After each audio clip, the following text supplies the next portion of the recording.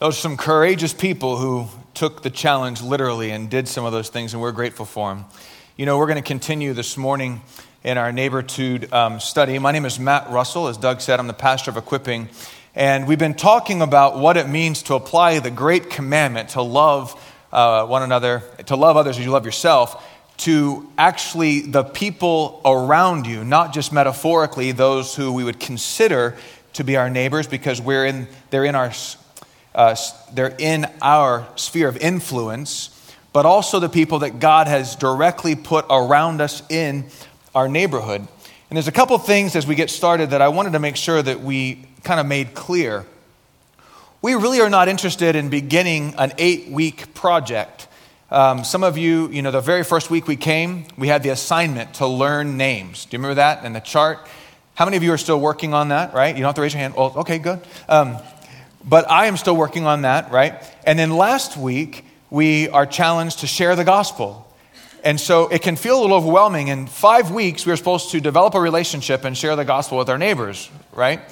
So I want to make sure that we understand that we're trying to help all of us to understand what it means to have the mindset of Christ. And you might very well be at the place to share Christ, to share the gospel with your neighbors.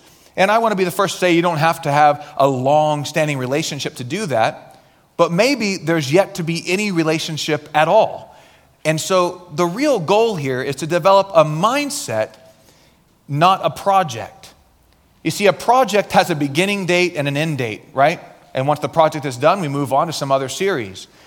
But really, this is about developing a mindset in the way that we really value and love the people around us. We want to value and love them the way Jesus did.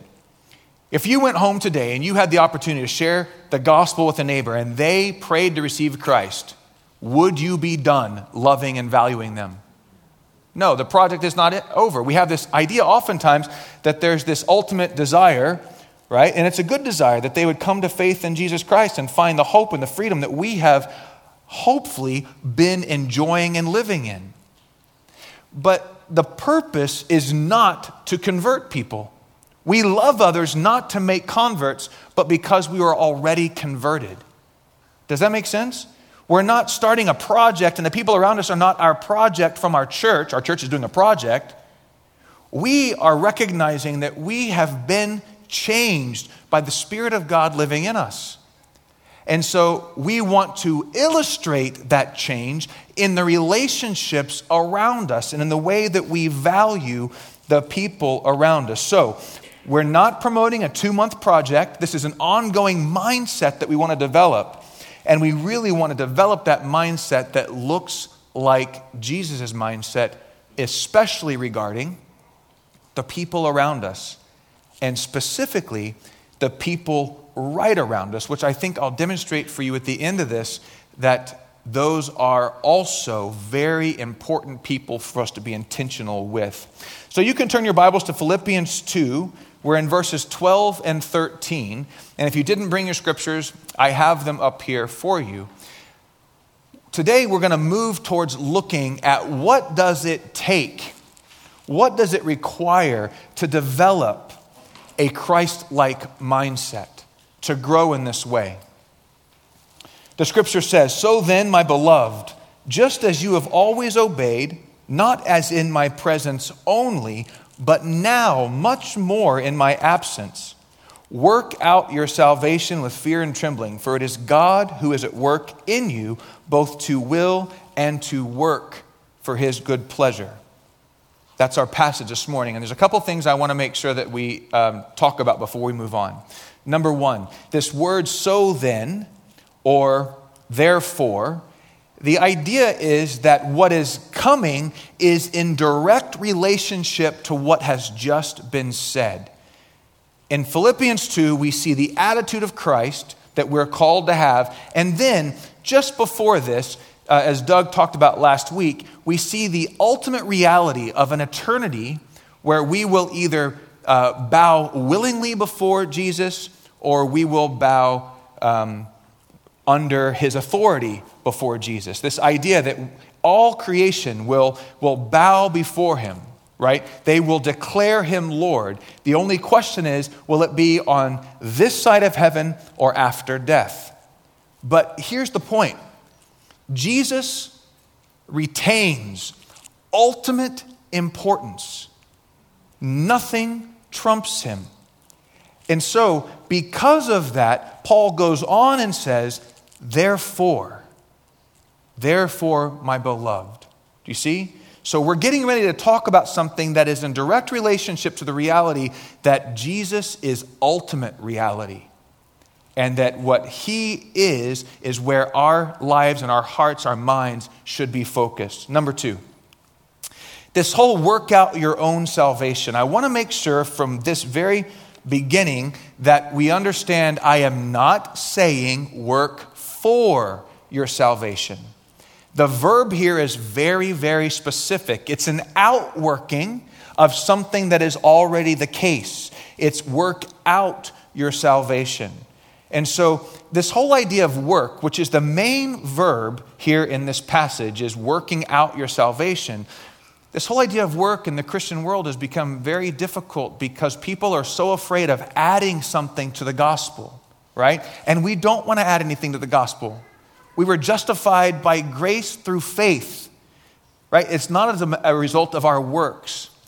But there is throughout the scripture a call to then function to work out that which is already true. And so our signs this week are men at work and caution, high voltage. And the idea is that God has already been at work. And so we are men and women at work in our development and growth because God is at work. And so we'll talk about that more as we go. I'm going to give you 3 reasons in this passage that I believe we should be diligently pursuing, diligent to become the person that Jesus has made possible by his death and resurrection. All right? Reason number 1, you are loved. Now, in this passage, he says, therefore, or so then, my beloved. Now, that term is a term of endearment that is from Paul. Paul is the one who is saying, you are my beloved. That word really is connected to the unconditional love. It's not based upon who they are, but it's based upon a call in his life to love. And they have, they're favored. Okay, they're favored by Paul. Now, this is Paul's term of endearment, but where does he get it from? It comes from the Lord. It comes from the work that's already taken place in Paul, and now he is conveying that love to his disciples, to the Philippians in this case.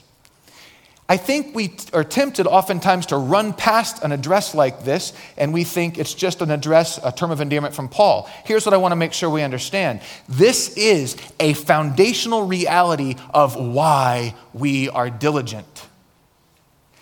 God's love for us is the reason that we are diligent to bring about the changes in our life, because he loved us. We love because he first loved us. And we see this pattern all through the scriptures. We see this pattern of God's love, his work on our behalf, and therefore what we should do in response. Romans 6:4, some examples. Therefore, we have been buried with him through baptism into death, so that as Christ was raised from the dead through the glory of the Father, we too might walk in the newness of life. A work that God did in Jesus that leads to us then being raised from the dead with him to walk in the newness of life. He goes on to say in that same Romans passage to no longer present the members of your body to sin, but present them to righteousness, to be a slave to righteousness. Galatians 5:1, it was for freedom that Christ set us free. Therefore, keep standing firm and do not be subject again to a yoke of slavery. We've got this indicative. We've been freed. Therefore, we should follow the command to stand firm in our faith. Colossians 3:1-5. Therefore, if you have been raised up with Christ, keep seeking the things above, where Christ is, seated at the right hand of God. Set your mind on the things above and not on the things on the earth, for you have died and your life is hidden with Christ in God.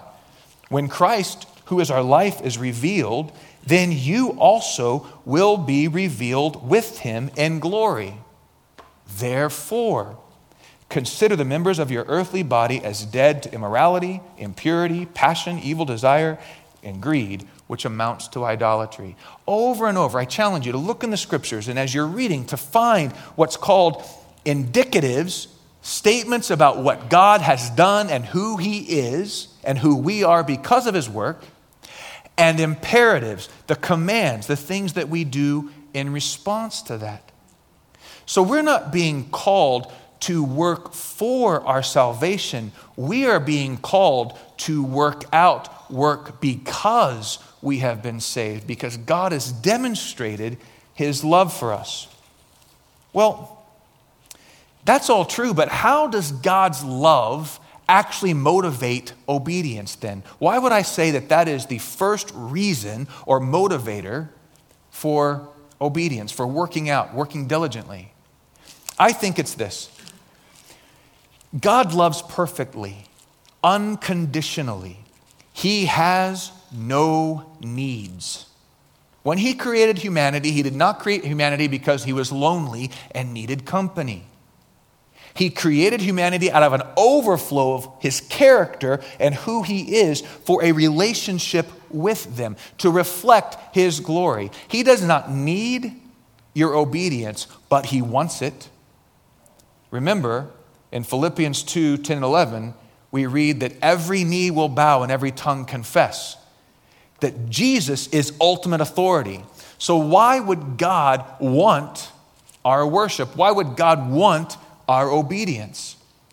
Because he is ultimate truth itself. To do anything other than what God calls us to would be to live for a lie. Does that make sense? And if you live for a lie, if you live for that which is not true, that runs contrary to the very way that we understand ourselves and desire to live in reality. You see? And God, Jesus, is ultimate reality.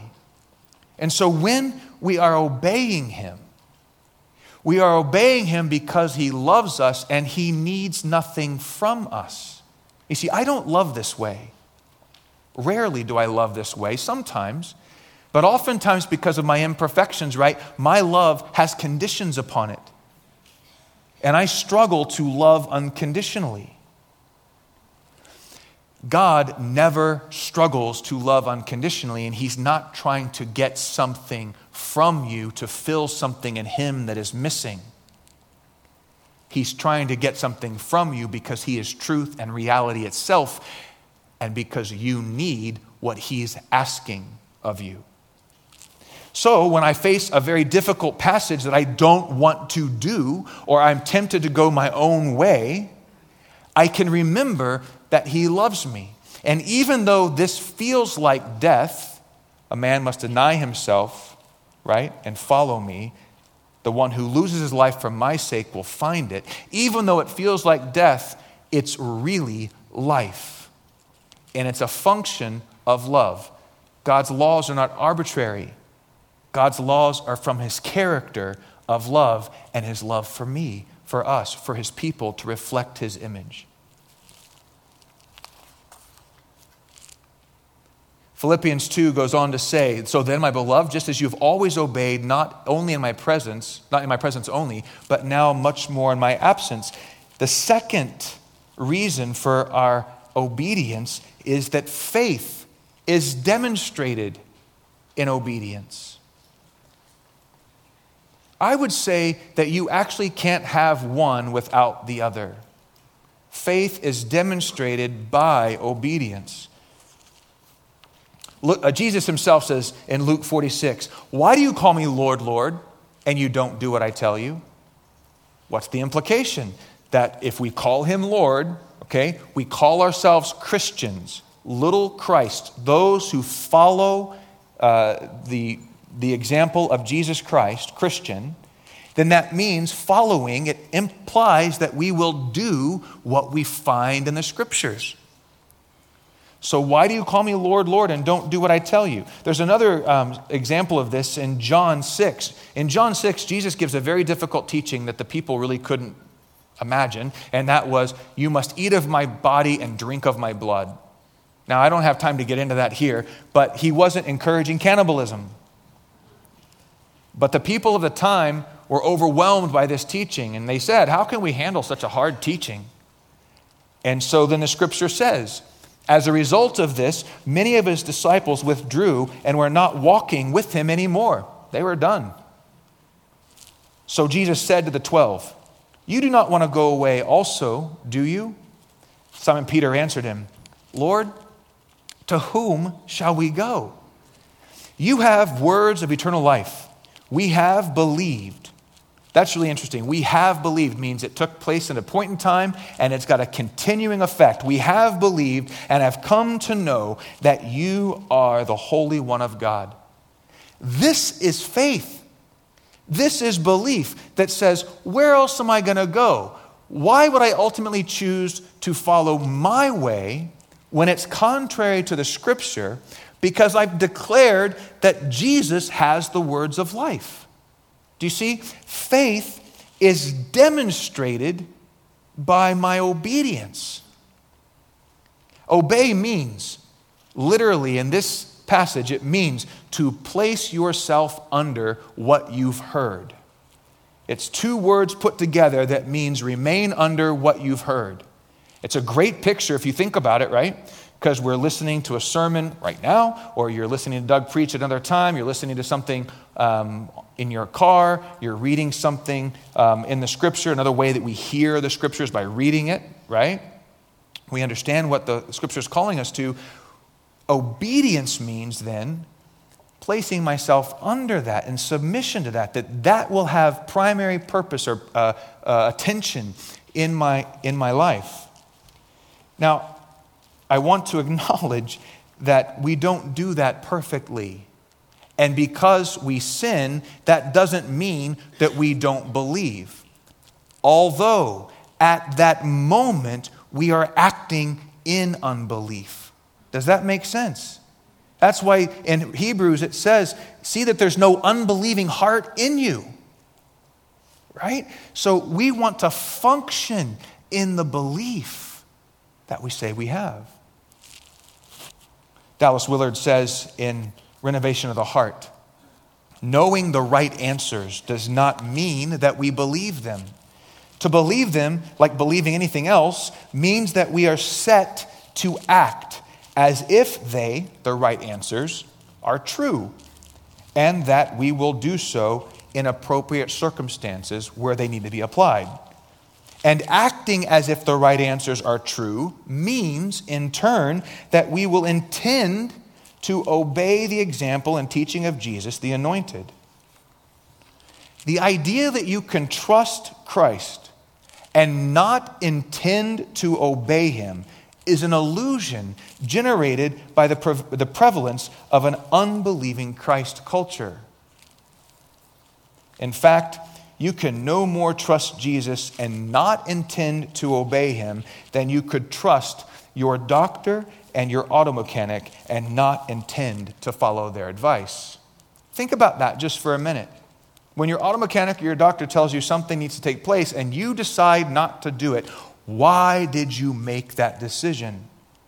Because you believed there was a better way, right? Or that was not what was needed at that moment. And the thing is, with an auto mechanic and a doctor, sometimes that may be the right response, right? No offense, but that's why it's so important to find an auto mechanic that you trust, right? Because I don't know how to fix stuff. So I need somebody I can trust that's going to say, hey, you got to do this and you got to do this now. Because I need to be able to trust what they're going to say because I need to do what they say if I want my car to last, right? But when would God ever be wrong or mislead us from his word?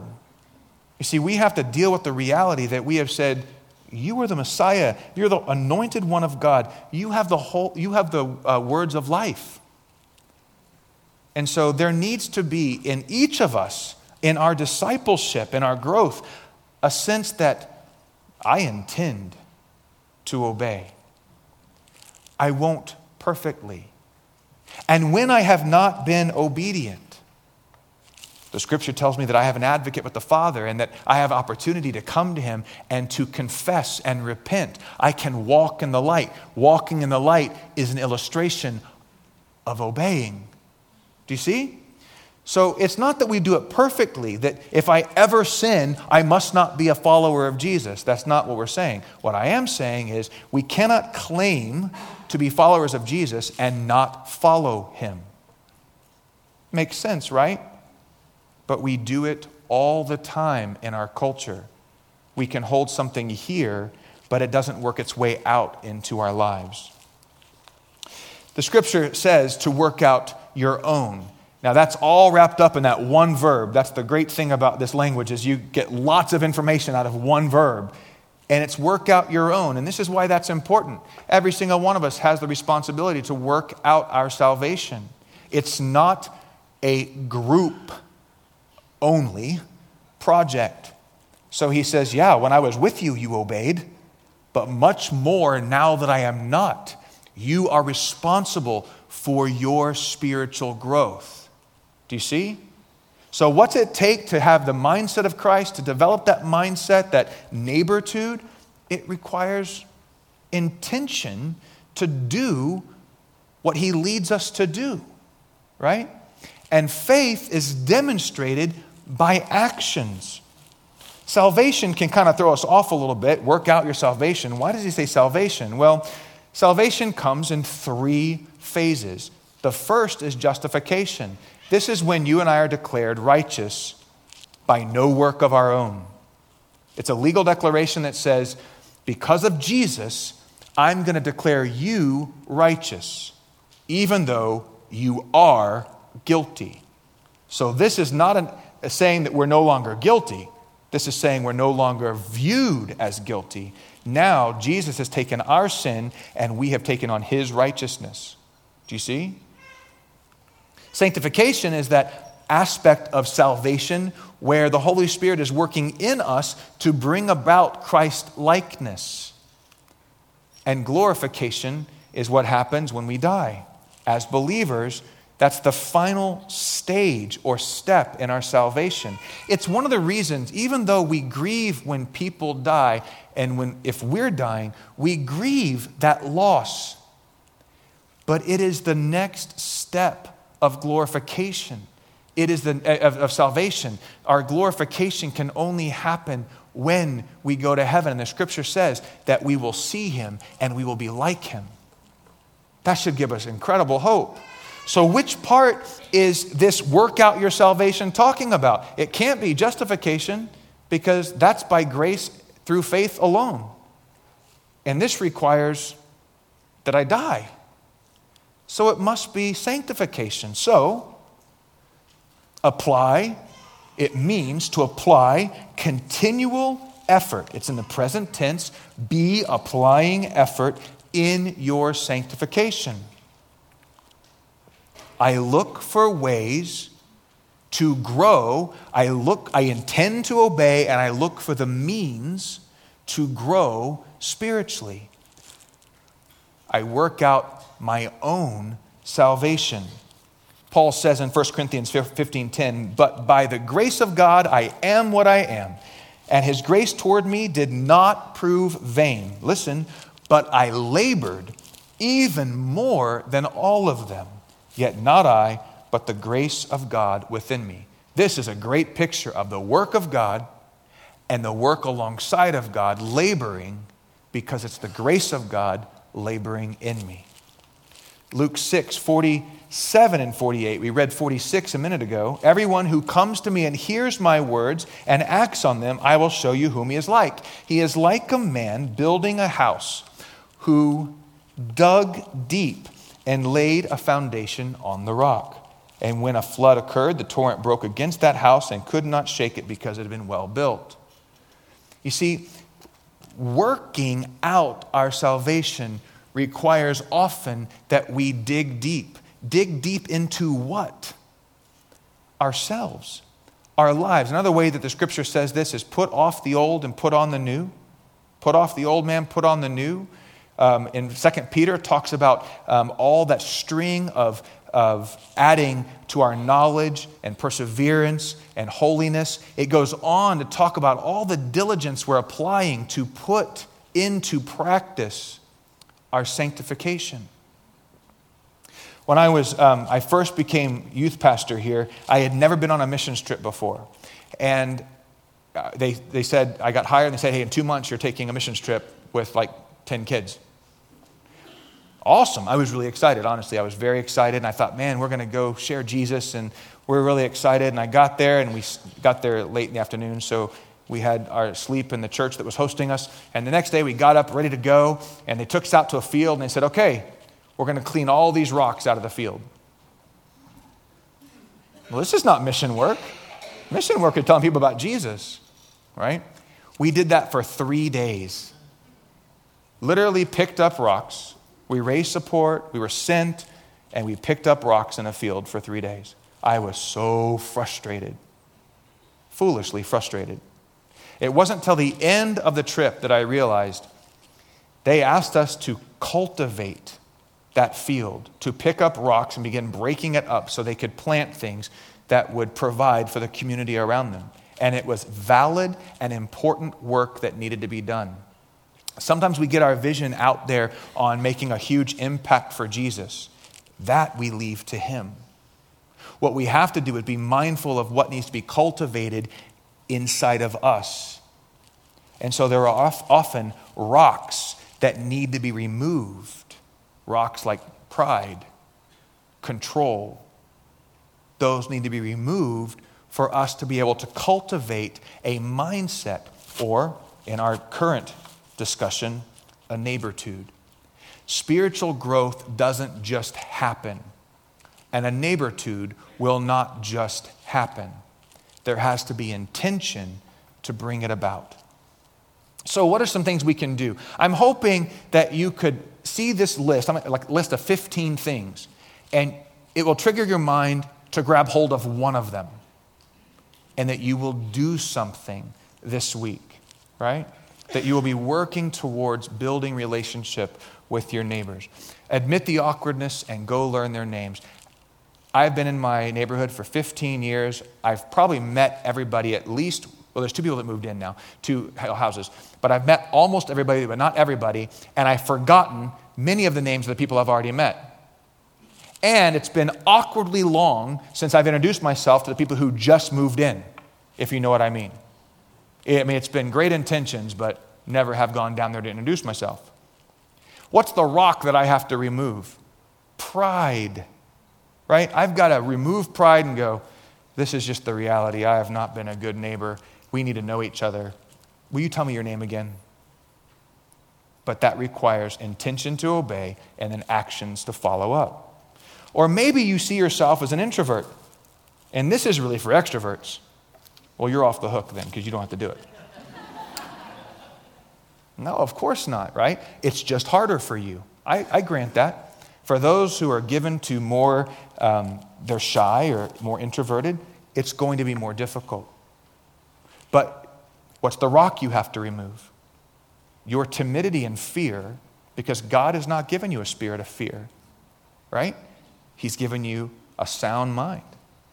Right? And so my love for Christ would motivate me even when I'm afraid to go knock on the door. And I'm going to trust him even though I don't want to do this because I'm an introvert. Now, the truth is maybe you're just not that much fun. That's okay too. But I bet there's somebody on your block that's a lot of fun.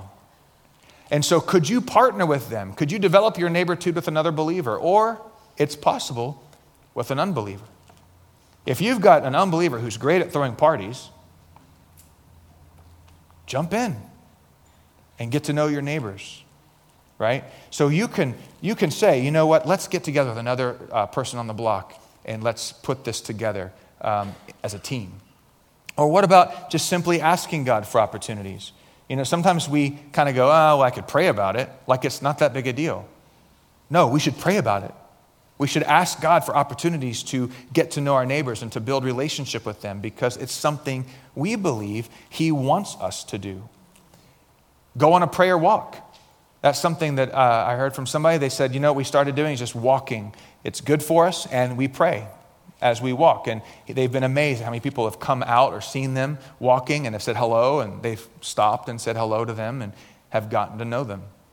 Bake something to share or borrow something you need, right? Don't be obnoxious, and you need to really need it.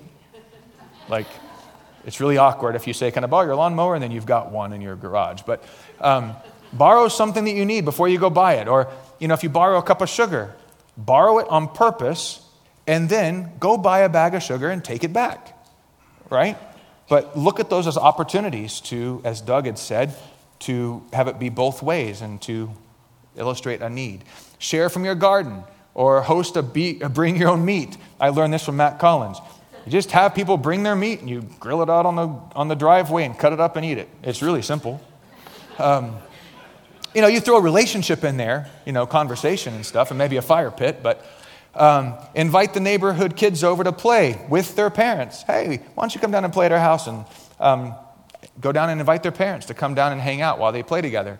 What about move to the front yard? Do you enjoy your backyard? Well, good. You probably spent a lot of time working on it. Now move to the front yard. Because nobody's going to see you in the backyard. But they might see you in the front yard. We've started playing more in our front yard, right? Easter egg hunt. It's coming up on Easter. You could host an Easter egg hunt for your neighborhood. Or you could show an outdoor movie. Or you could serve them in some way. Take in their trash cans. I needed this recently. Well, it's gone. I was like, how am I going to get this done? And so I thought, well, that's a good thing. If I know somebody's going out of town, hey, can I get your trash for you? Ask for advice. I've got a gentleman that lives across the street from me. He's 84, almost 84 years old, does all of his own yard work. He's phenomenal, walks every day. He knows a lot about mechanics, and I know nothing. So I'm always having to ask him, hey, how do I fix this? Will you fix it for me? Ask for help with a small or large project or a need. Ask how you could pray for them. Yeah, I know that's a little more intense, right? Now we've gotten heavy, right? But this could happen in the context of a growing relationship, right? I mean, you could just walk up and knock on the door and say, hey, I'm taking prayer requests. How can I pray for you? That might be weird, but it might work for you. It might work for you. And yeah, you could share the gospel, not as a project, but because that's where you're at. And you're like, God, you've opened up a door. You've opened up an opportunity. Let me ask you a question. How will you know where God is at work if you don't start? You can't possibly, if we hide in our houses, we're not going to know where God is at work. And that really is the third reason. We should be motivated to diligently apply what we're hearing because God is already at work. When we join God in His work, we find that He is right there with us. And our faith is built up as we step out in faith. So we're afraid and we step out in faith and suddenly we realize, wow, that wasn't so bad. And God really was there. But how are we going to experience God's presence in that moment if we don't step out in the moment? Right? So we have to step out in faith to experience His presence in that moment. And also, I acknowledge that at first it feels like a project. I got this chart that I need to fill out if I'm going to be a good Christian, if I'm going to keep going to CFC. You don't have to fill that chart out to keep going to CFC. But it's not about a project, right? And it may feel like a duty at first as I step out. It's hard, it's uncomfortable. But as you step out more and you find God to be faithful and present at work, then it changes your desires. You see, He works in your will to do His good pleasure. What is this whole thing about fear and trembling? That's something I feel like we're often confused about. What does it mean to work out your salvation with fear and trembling? Well, I think the key is in understanding the phrase right after it that says, for, which means because it's God who is at work. So what that makes me think of is this. God is ultimate authority, ultimate reality. He's working in my life. So I should pay close attention and give Him the honor and the respect He deserves as ultimate reality. I should work out my salvation, function in the way He's called me to, in fear and trembling. What's the trembling about? Have you ever had a close call in the car? Right? How do you feel afterwards? Aren't you shaking a bit? And after that, I am on alert after that. All I can think about is what just happened, and I am on alert. That's the picture that came to mind when I thought of working out my salvation in fear and trembling. I'm not afraid of God's punishment. I'm afraid of missing out. You see? Almost missed it. That same kind of intensity that we experience when we have a close call. That respect and awe of the power we have behind the wheel is the same kind of intensity that I think we're called to work out our salvation with fear and trembling. The idea is that we are each responsible to put this into practice in our individual lives. God is already at work, and He's already at work in you. He's already at work in you. He promised to be. If you love me, you'll keep my commandments, and I will ask the Father, and He will give you another helper, that He may be with you forever. That is the Spirit of truth. So all He tells us is what is true. Whom the world cannot receive because it does not see Him or know Him, but you do know Him because He abides with you and will be in you. These things I have spoken to you while abiding with you, but the Helper, the Holy Spirit, whom the Father will send in my name, He will teach you all things and bring to your remembrance all that I have said to you.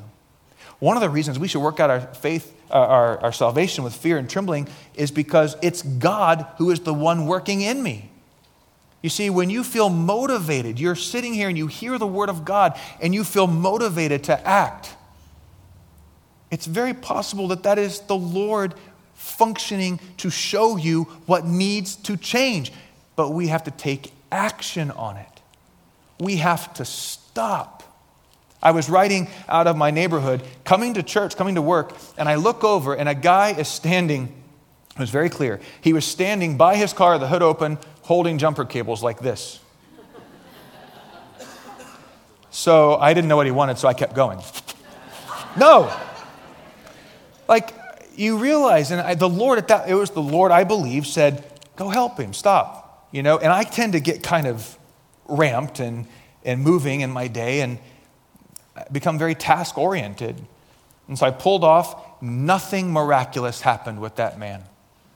Like he didn't ask to know Jesus. What makes you so kind? He just hooked his car up to my car and started it and said, thanks. And I said, you're welcome. Have a great day. The point I'm trying to make to you is those inner promptings. We don't want to ignore them. They need to be consistent with what Scripture says, right? Inner promptings will never be contrary to Scripture, but He is at work. He's prompting us. How many of us have left Sunday's sermon with motivation, and then Monday comes around and or before we know it, Friday has come around and we've kind of forgotten all about it, right? We have to determine, be intentional to take action because He's already at work in us. And He's at work around us. Acts 17, 26 through 27. And He made from one man every nation of mankind to live on the face of the earth. Listen, having determined their appointed times, their when, and the boundaries of their habitation, their where, that they would seek God if perhaps they might grope for Him and find Him, though He is not far from each one of us. Do we believe that God has sovereignly placed you where you are? Your when and your where. And do we believe that God in His mercy and in His wisdom has done the same thing for your neighbors? If that's the case, then God has already been at work that we might grope to find Him, already at work. So when we do something, we're doing it under the acknowledgement that He is already working in us, He's working around us, and He's working through us.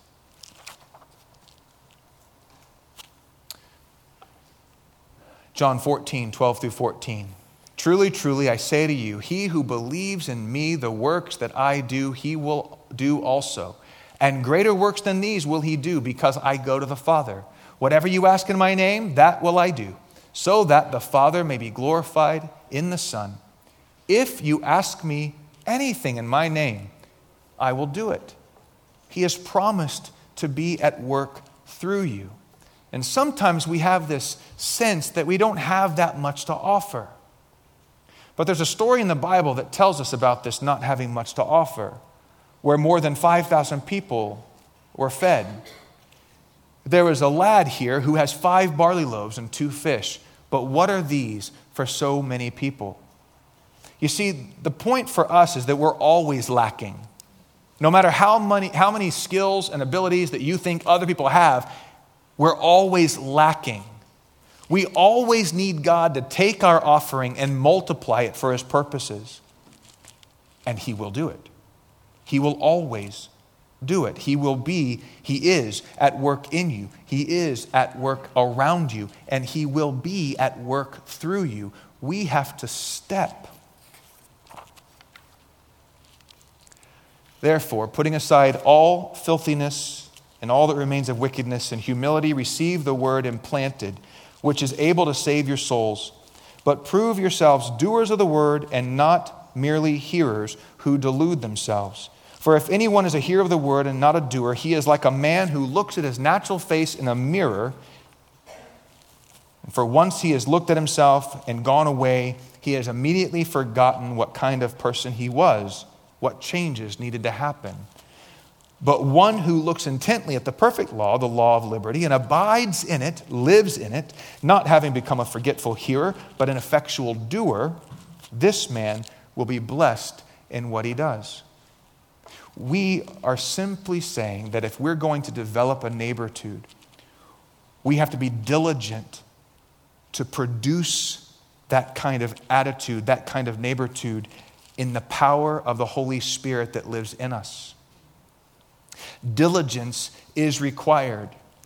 And I think it's motivated by the reality that he loves us, that faith is demonstrated in obedience, and that God is already at work in, around, and through you. You are joining a program already in progress. Let me pray for us. Lord, thank you for today. Thank you for this word, and I pray that we will be faithful to do something, to function in the gifts and the abilities to function in your spirit, and specifically in the lives of those around us. We love you, Lord, and we pray that you would grow us as we place ourselves under your word. In Christ's name, amen. If you would like prayer, we would like to pray for you. You can find that out those double doors on the side. There'll be folks over by the conference room right there who would be glad to pray with you.